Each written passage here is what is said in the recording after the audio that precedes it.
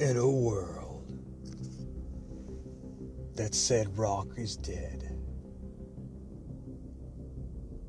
that everything can be seen on social media platforms, one man dared to be both modern and nostalgic, capturing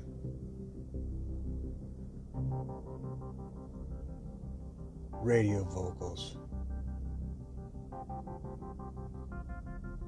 discussing modern and past topics. Topics that transcend generations. Topics of personal matter